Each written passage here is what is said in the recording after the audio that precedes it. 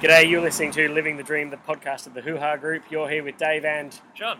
And we are sitting outside in Coorparoo having a cup of tea. It's been a while since we've done a podcast, John. We promised the listeners we would have a bunch of podcasts. Why haven't we done all those podcasts? Because we enjoy making people suffer, Dave. No, and it's not. Also, I think there's been an awful lot going on, and it's been difficult. Like in our workplace, there's been an awful lot going on, and it's been difficult to pin down times. We've been involved in about a 3-month-long struggle at our workplace, which has been pretty exhausting. It has. At some point, we should talk and or write about. It's been a very specific struggle, but it's been kind of all-consuming. Definitely, as only like a workplace struggle can be, I suppose. Like it seems so minor in a way, but then also so incredibly all-encompassing. And in some ways, like probably the most kind of important thing I've done for a really long time.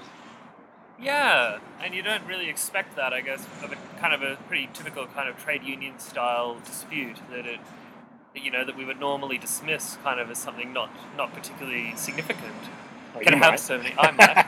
I don't know if I'd normally dismiss it. Like I don't know if it was a standard kind of trade union dispute. Like I think it was more. I'm trying to say that there's a difference between a sort of like a typical kind of arbitration dispute between, say, the government and the Together Union and what happened in our workplace. Yeah, I think that's probably right. But I think what we wanted to do today was, of course, it's the beginning of the year, and this is what you do at the beginning of the year. Yep. Somehow try to go, okay, what's going on? What happened last year? Yep. Let's make some predictions that'll probably be proven wrong in the future, because that's what you do at New Year's. But we've already, before we've got into it, we've encountered a kind of methodological problem, haven't we? Yeah, we have. I think we were talking a bit about this, and what does it mean to think about politics. And a lot in this blog, we talk on the blog and also in these podcasts, we've been talking a lot about kind of, I guess, what you call like bourgeois representative politics. And I guess we were thinking about this particularly in light of what the Zapatistas say about the inverted periscope, and where do you look for social struggle? Do you look at it at the level of kind of the political class level of the media, the clearly visible dynamic that is evident in everyday kind of just consumption of the media? Or do you look underneath and try to unearth and untangle some of the actual struggles that you might not know about as such, that are difficult to see, but that are very significant, and actually that we should be more orientated towards, definitely. right? Like, because I guess like the thing I wanted to add to that is that I think there's an attempt to look at kind of 3 different things and their interrelationship. There's the broad tendencies of the accumulation of capital. Yeah. There's the state and how the state works to reproduce capital.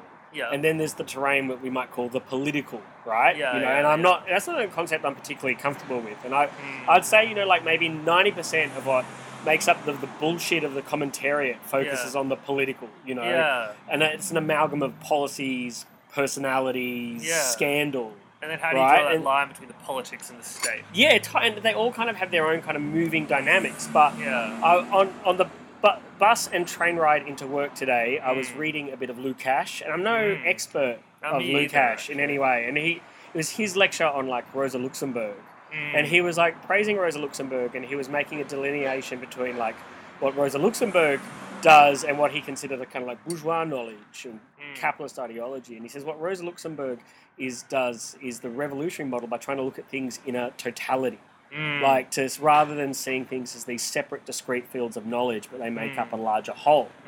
And then he also said like the only way you can grasp a totality is like from kind of a partisan and antagonistic perspective, from the proletarian viewpoint. And I think like maybe from my understanding of Lukács, and people who know more about Lukács and listening, please jump on and correct me. For him, this could only be represented in the party. Yeah, right? That's right. And I think in some ways what the Zapatistas are trying to suggest with the inverted periscope is similar but different, right? Like the only way you can really get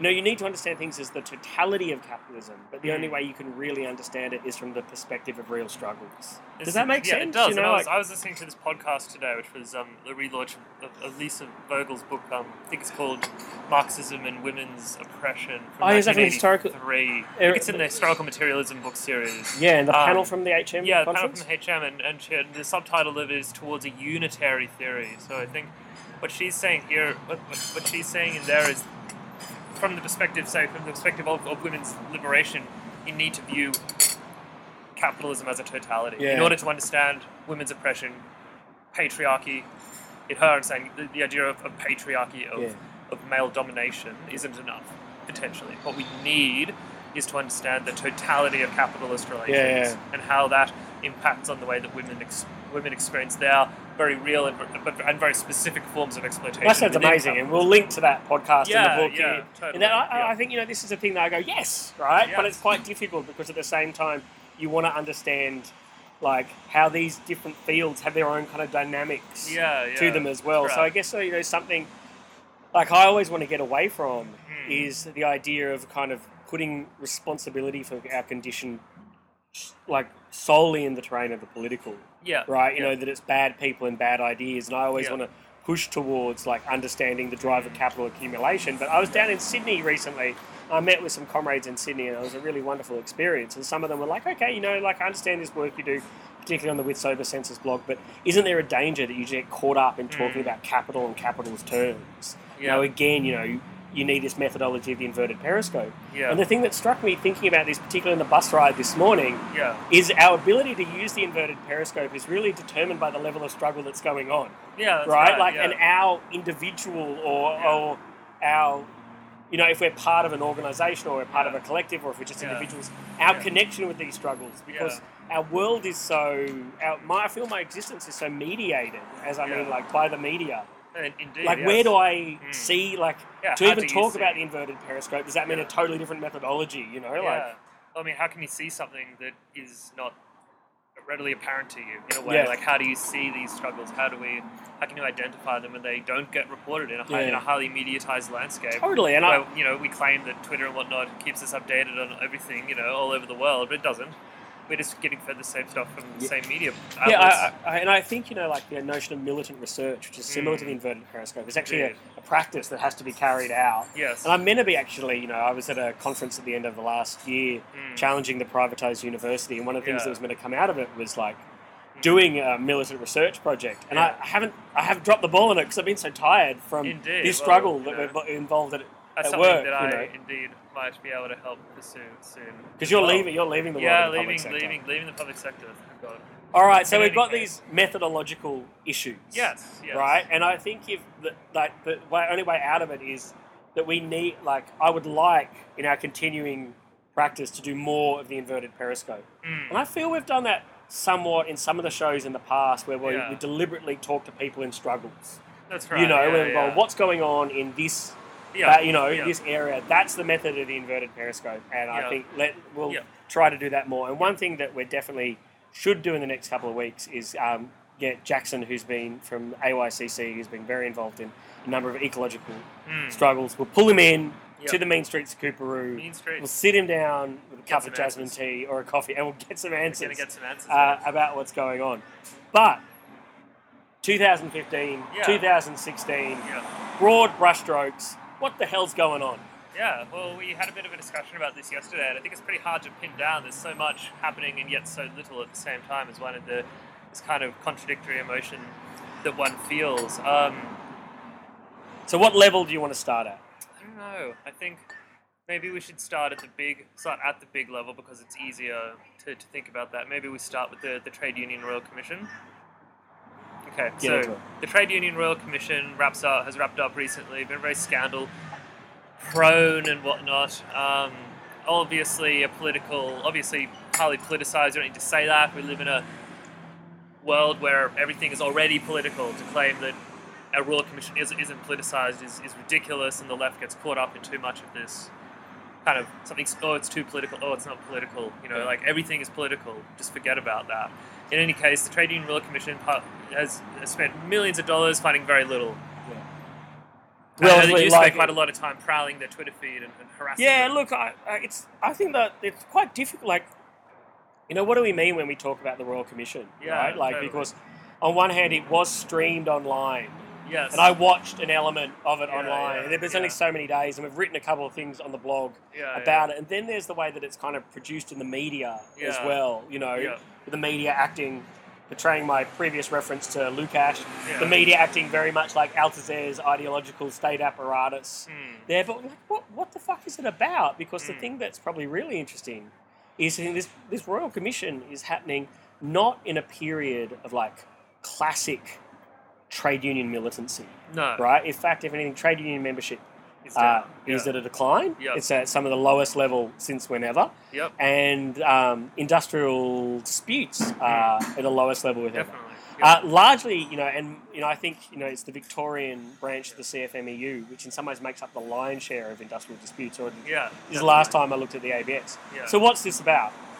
Now, is it just about a certain faction of the political class carrying out their own kind of, always committed to project to smash another faction of the political class? Yeah. Or does it tell us something more about this particular moment of capital accumulation and its barriers in Australia? Yeah, definitely. I mean, on the one hand, I guess they want to push through some sort of work choices type scenario again, and they can't do that. So what do you do in the interregnum is you might try to attack the biggest, trade union organizations, whatever, and that's significant, I think. I think let's think about this in a slightly longer term. Yeah, right? right. The mining boom is Yeah. coming to an end. I think Yeah. that's probably the large and the mining boom is coming to an end, and this is really crucial Yeah. as a symptom of the Yeah. continual stagnation of global capitalism. Yeah. Not only a stagnation in global growth rates, Yeah. which, if you look at the commentary from the IMF last year, it was constantly things are getting worse. Things are not getting better. So Yeah, Lagarde talked about the new mediocre, Yeah. permeated by crises in financial assets. And, I'm not 100% signed up to the Monthly Review school, Yeah. but the Monthly Review, the latest issue, has a really interesting article talking about big picture what's going on and saying that in this particular historic moment of capital, the traditional state tools of stimulating the economy are not available. All you can do is have these kind of spikes in financial assets. And so we've got stagnation with these continual kind of spike bubbles and crises of financial assets, right? Yep. And the symptom in Australia is Yep. the end of the mining boom. Yep. During the mining boom, there was a lot of gnashing of teeth amongst capital that the wages of labour grew at a rate they weren't happy with. Yep. Nothing like the way that wages grew in the 70s and the 80s. No. All right, so there was a lot of gnashing of teeth about this. Yeah. And this was somewhat about the power of the blue-collar trade unions, but partly about a labour shortage going on, Yep. right? Yep. And we're going to hit some other weird points about this. Yep. In the last year or two, that's not the case. The No. last year or two, Australian wages growth has actually kind of dropped. Yeah. So much so that the Reserve Bank, of all people, now think this is a problem. Yes. Right? Like Yeah, the Reserve yeah, Bank yeah. is talking about a structural weakness of labour, which is mind blowing. Yes. So I don't know how to make sense of this. I don't know if this is an attempt of, on the level of the state to defeat and disorganise labour. I think probably there's always that tendency. Yeah. Or if it is just a faction of politics fighting against Yeah. each other. Yeah. I think for our interest, Yeah. I think first of all we need to point out how bullshit it Yeah. is, Yep. right? And Yep. I The think Trade Union Royal Commission. the Trade Union Royal Yep. Commission is Yep. trade union corruption probably exists. Yeah. What has been surprising is about how small and pathetic Yeah, the I was levels of expecting them to corruption find are. a lot more than they did. That it's a few like houses they got built or whatever, But this is the same sort of evidence that they used to break the except federal for, PLF in the 80s. except for the Health Services Union. Oh yeah, no. Then that was like their star witness Their ended up star being indicted. witness, yeah, who ended up having $1 million worth of embezzlement. Yeah, The rest yeah. was pretty freaking piss poor. Yeah, Levels of corruption that you'd Yeah. think in a society like Australia, which I think we've got to say is like Yeah. structurally corrupt. yeah. It's not much, right? It's No. not much. I mean, did you find anywhere near that much in terms of like favoritism, like of people getting their kids jobs in law firms? for Totally. instance? I think the thing that was the most interesting about it, and is the most worrying, and this all got mixed up, right? Yeah. Where if you read the media, actual moments of personal graft Yeah. got associated and assimilated with the same thing as real militancy, right? Yeah, So yeah. if you think about Johnny Lomax from the CFMEU Yeah.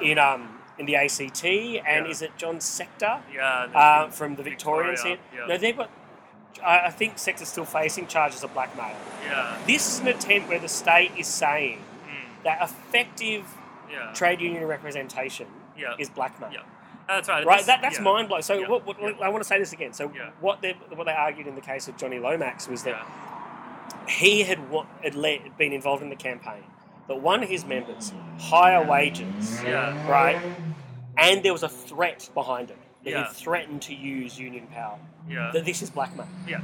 Well, there's actually this fundamental part of being a trade union. But it's interesting because this makes me think about the 1969 Clary O'Shea dispute, where basically we've got the Maoist Tramways Union Secretary in Melbourne. He is he's going to go to jail. Yes, that's right. He's going to jail over the Penal Powers Act clause, which had always been used for decades against trade unionists. The Penal Powers Clause had been used to snuff out a lot of trade union activity. But what happens instead this time is that 1 million workers go on strike and they break the Penal Powers Act. This is the last time that governments tried to use things like blackmail. That was in the 60s. That was when charges like this of blackmail and whatnot were being used to undercut legitimate trade union activity. Yeah. And one commentator has already mentioned this, that this is kind of a return to almost that period when these sorts of laws were being applied in this way. This is like kind of going back to before even, it was accepted that like enterprise bargaining or whatever. And all these so it's an attempt to return industrial disputes into the criminal sphere. Yeah, sorry. Okay, that's a clearer way of putting it. So why is... What's going on in 2015, looking at 2016, that means a certain faction of for capital, a certain wing of the political class are attempting to do this, and how does it fit into the bigger picture? It's a good question. I think we don't know. I mean, can't make head or tail of it. I mean, part of me leans towards that it could just been one of Abbott's silly culture war adventures. It's kind of now had its last final gasp, and we might not hear much of it anymore. But equally, there may be something else to it. See, the hypothesis I'm going to make Okay. is that, there's kind of a smorgasbord of strategies for capital accumulation that are being played out in a very disorganised way. Yep. Because the sphere of the political is malfunctioning as an expression of the broader stagnation of capital accumulation in Australia. Okay. That's the thesis I'm running with here. Okay. Still talking on this terrain, and as I started with saying I don't want to talk about this terrain, but still talking about this terrain. Like Lara Tingle, who I think is one of the smarter heads of the Thinkers for Capital. Yeah. Her recent article in the Quarterly Essay was a long piece about why is governance so fucked. Yeah. Right. So let's kind of maybe end that bit there. Think about some of the other events of 2015 that can help us get this picture. What else should we tying into this whole idea about the real lack of workplace militancy and the lack of union density might be to think about some of these new forms of work that are starting to emerge in Australia and the effects that they have on existing occupations. So particularly let's think about Uber. The rise of Uber. 2015. 2015 is the year of Uber. Probably really important because the big story about Uber was their massive New Year's Eve fares. Someone managed to accumulate $720 in fares between Blacktown and Sydney. All right, so tell us all about this. Well, I mean, I know this, from having a family member who works in the taxi industry. Just the degree to which Uber is the ride-sharing app that allows any everyday person, whatever, to become effectively an undocumented taxi driver. Yeah. So they are allowed to perform the basic services of a taxi driver, but they do so under these incredibly rigid sort of evaluation structures that are built into the app. Really an odd form of kind of workplace policing where you are reviewed by your customers on a regular daily. So it's this incredible Foucauldian level of policing that we're talking about within the workplace. But so on the one hand, there's that, which is interesting for those drivers. On the other hand, we've got the way that taxi drivers, who in a large section of which are recent migrants, often from the subcontinent, who are easily able to get employment in these through networks of social and religious and kind of place-based solidarity in the areas of the subcontinent. They're able to come to Australia and get relatively easy employment in these areas, and it's really the only work that is easily accessible to them when they arrive in this country. And it's led to if we want to apply our inverted periscope here, to a lot of strike action and sort of this stuff that's not getting reported an awful lot. Like there was a strike in Melbourne a few months ago of taxi drivers who and that was a little bit well documented. And a couple of years ago against Yeah. a strike of taxi drivers against anti-Indian racist violence And in that's Melbourne. right, yeah. And all these things, they need to be seen as part of the, I guess, a totality in which these drivers live. They live in a climate of incredible racism on the one hand, and also in this context Personal of their and state, right? Yeah. Like, because from my impression, and I could be wrong here, is that you have a lot of people who drive cabs outside of their official hours of work because the visas that they're here on limit the amount of work they're legally allowed to do. That's right. So they're only allowed to work 20 hours under a standard working visa or standard student visa at the very least. And so a lot of taxi drivers now who would have usually earned several $100s in a night are now earning $50 in a night because of this. And it's really and I think that's something just like the tip of the wedge maybe of this sort of the way the new economy, the innovation economy is going to be displacing people. It's going to be turning traditional. It's going to be turning these workers who are subject to the strictures of this app into like 24/7 workers who are subject to the obscene dictates of any passenger who wants to give them a terrible review, and then they'll never get a job again. On the other hand, these taxi drivers who have to pay the taxi like bloody. They're like worse than feudal landlords. People who actually the rich people who often own these taxis who take huge amounts of the taxi drivers' profits to start off with. These people are really getting squeezed pretty badly in a climate of intense racism where it's very difficult for them to get work elsewhere. Like very very interesting talking about Uber because I think it's a way of talking about these broader tendencies in capital that are unfolding. And so on one hand, like I think the debate has often been a debate between two different modes of capitalist industry, right? A particular way, the traditional way of taxis have been organised in this new innovative way, right? But I think what's kind of interesting as you're talking about is, how do workers articulate themselves within this model? And I guess the other thing that's interesting too, and it really rams home a big problem, and I think a problem that's experienced in 2015 and 2016. When you're a worker in an industry that is becoming increasingly unprofitable, how do you articulate your own interests that is not simply a defence of the capital that exploits you? And that's right. Does that make sense? But I just want to backtrack a little bit. What's so interesting about Uber? So 2015 was the year when multiple voices of capital celebrated the disruptive economy. Before Joe Hockey got the axe, his pre-budget speech was actually a speech about the disruptive economy. Right? Both federal government and state level, now Labor, so federal coalition state, are both setting up these state funds to help spark startups, right? The Business Council of Australia have been talking about disruptors. What's really interesting about the Uber model?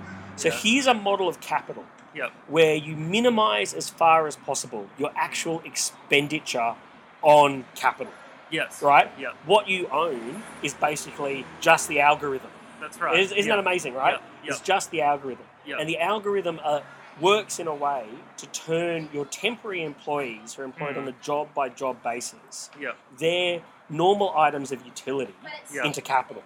Right? That you then kind of skim off the top from. What's also really interesting, and this was rammed home in an article that Doug Henwood wrote, is apparently a number of these businesses, Uber, Airbnb, the like, actually are not making money. Right? No. Where they're making, like, their actual business model, they're not profitable business models. Where they are actually making profits from is the huge surge in the value of their financial assets as capital is pouring into them, right? So, that Airbnb... There's some, like, estimated value... Totally. Like we'll link to the Doug Henwood article. So Airbnb, for example, that's also another one that's taken off. Apparently, that's a loss-making business, but the actual value of the company is more than any hotel chain. Right. Totally. And they have almost no assets. This is also happening, right? What is allowing this to happen? In part, it's because capital is really, really fucking cheap. Right. We're living in a world of functionally zero interest rates, which allows people to borrow money almost for nothing and invest it.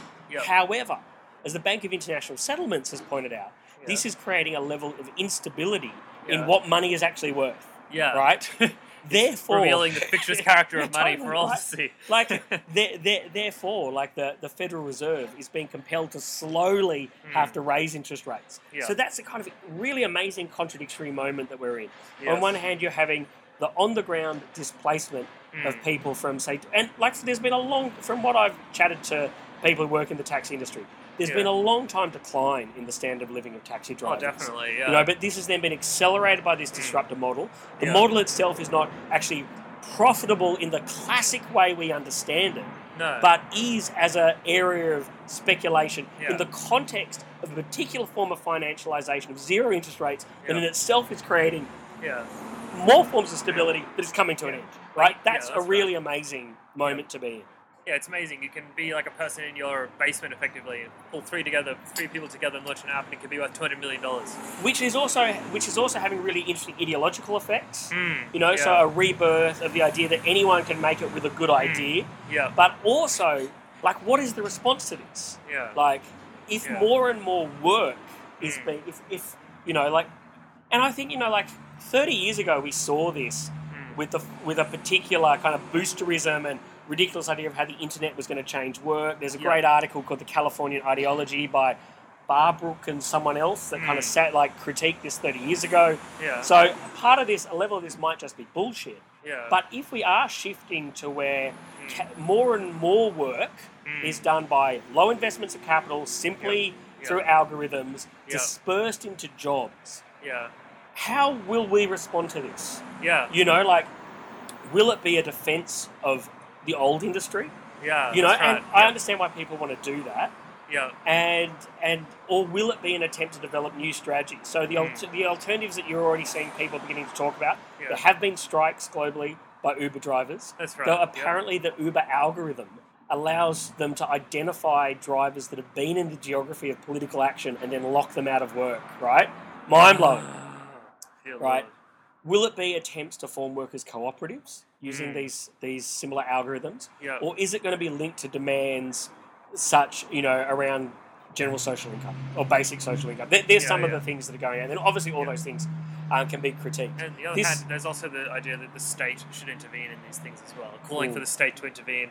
Like, for instance, in Germany, Airbnb has been forced into the rental market. Yeah. Rather than into its weird kind of algorithm-based app thing. It's being forced into the normal rental market. Yeah, and I think this links to another event from 2015. Yeah. That'll bring us to another point. So there's a really great article, I'm going to link to it, written by dear friend and comrade Nick Southall on his blog Revolts Now, about what happened in Wollongong at BHP Steelworks. Yeah. So short version of it, read the article. The short version of it is BHP, BlueScope, basically said, unless the X amount, we either bailed out X amount of dollars by the state government, we're going to cut these jobs. Yeah. Right? So, hopefully that's not too noisy. I'll lean in. Union and the state get together, organise a freeze on conditions, I think it is, a certain form of voluntary... hang on, I got it wrong.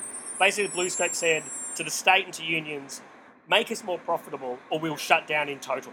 Yeah. Right? Yep. Union and state get together to save BlueScope, accept these massive concessions, right? Try to campaign for special deals for BlueScope. And this is a common trope when jobs are kind of threatened. We'll go, maybe the state can give special deals with certain forms of capital. Yeah. And the BlueScope wins this and then announces that they're doing so profitably they're going to buy this new steelworks in the US. So I'll link to the article. But the thing that's so interesting about this is this is an entirely sane response by people facing the lowering conditions of capital accumulation in Australia. That's right, and existing in a historical situation in Australia in which the government has played a significant role in backing failing industries. Yeah.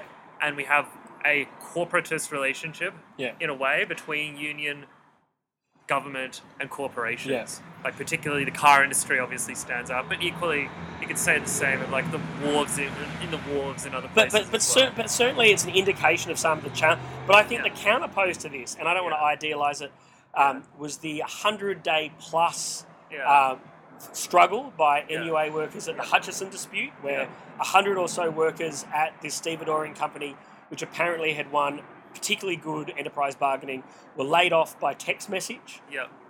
They then fought a struggle that was both involved both a camp outside the ports, but also a struggle in the courts, where they want a compromise deal, where people will be given, like a certain amount of people are going to be made redundant. Yep. They'll be given pretty pretty decent redundancy packages. Have a chance of being hired as casuals. So there were some concessions, but it's much better deal. The thing I find really interesting about this, that this was a struggle where people claimed space. Right? So they physically set up territory. And that space, from comrades that I spoke to and what you could see on the internet, became a point of kind of proletarian self-articulation. Right? And it reminded me in a funny way of 2014 struggle, the Bentley blockade. Where people, a very successful struggle, where people again claimed space. And the thing I thought was also interesting about it is both these struggles were expressions of kind of old constituencies of struggle. The MUA being an ongoing militant tradition, heavy Communist Party involvement. The Bentley blockade being an expression of the long-term hippie experiment. And don't think, unionism and hippieism are counter-opposed. I was just at Woodford, and which is a folk festival, and the plumbers there flew a lot of union flags, right? And I thought there was something interesting in these struggles where they were both like long-term attempts to claim territory. One struggle, the Bentley blockade from 2014, struggle against LNG exploration. The other, Hutchinson, about how do we respond when capital... and the thing that's great about the Hutchinson dispute is workers at this point going, you don't have the right to sack us. Right, which is a real, which is a real defiance of capital's power, which is always a fight. I say I have the ability to hire and fire you at will, right? But still, it identifies the broader problem, which we're going to have to work out a way, or should, for the class on a whole, is if this is the end of the mining boom, right? If what we're going to see in 2016 declining is a return to higher employment, jobs shutting down, particularly in those industries that are paid particularly well. And I know I'm talking a lot here. I will need to add another caveat. So apparently, unemployment is in 2015 did not rise as high as mainstream expected. And the argument is that whilst there were jobs lost in things like mining, there were jobs gained in the service industry. And there's something I want to talk about as well. Okay, go. I think what's interesting as well is, in terms of talking about workplace struggles, is this is relatively minor potentially, but the struggle that Coles, led by local Brisbane activist Duncan Hart, who's managed to have the Coles Enterprise Bargaining Agreement sent back to arbitration because it's actually lower than the award they would negotiated by the SDA. Yeah, negotiated. Those clarified. Total bastards at the SDA. The total bastards at the SDA who've managed to cut weekend penalty rates and all these other things. And kudos to him for organising this, because it's really stuck it to the SDA, who are themselves in a period of leadership transition at the moment, as the old homophobe who was in charge has left, the old DLPR, Joe De Bruyne.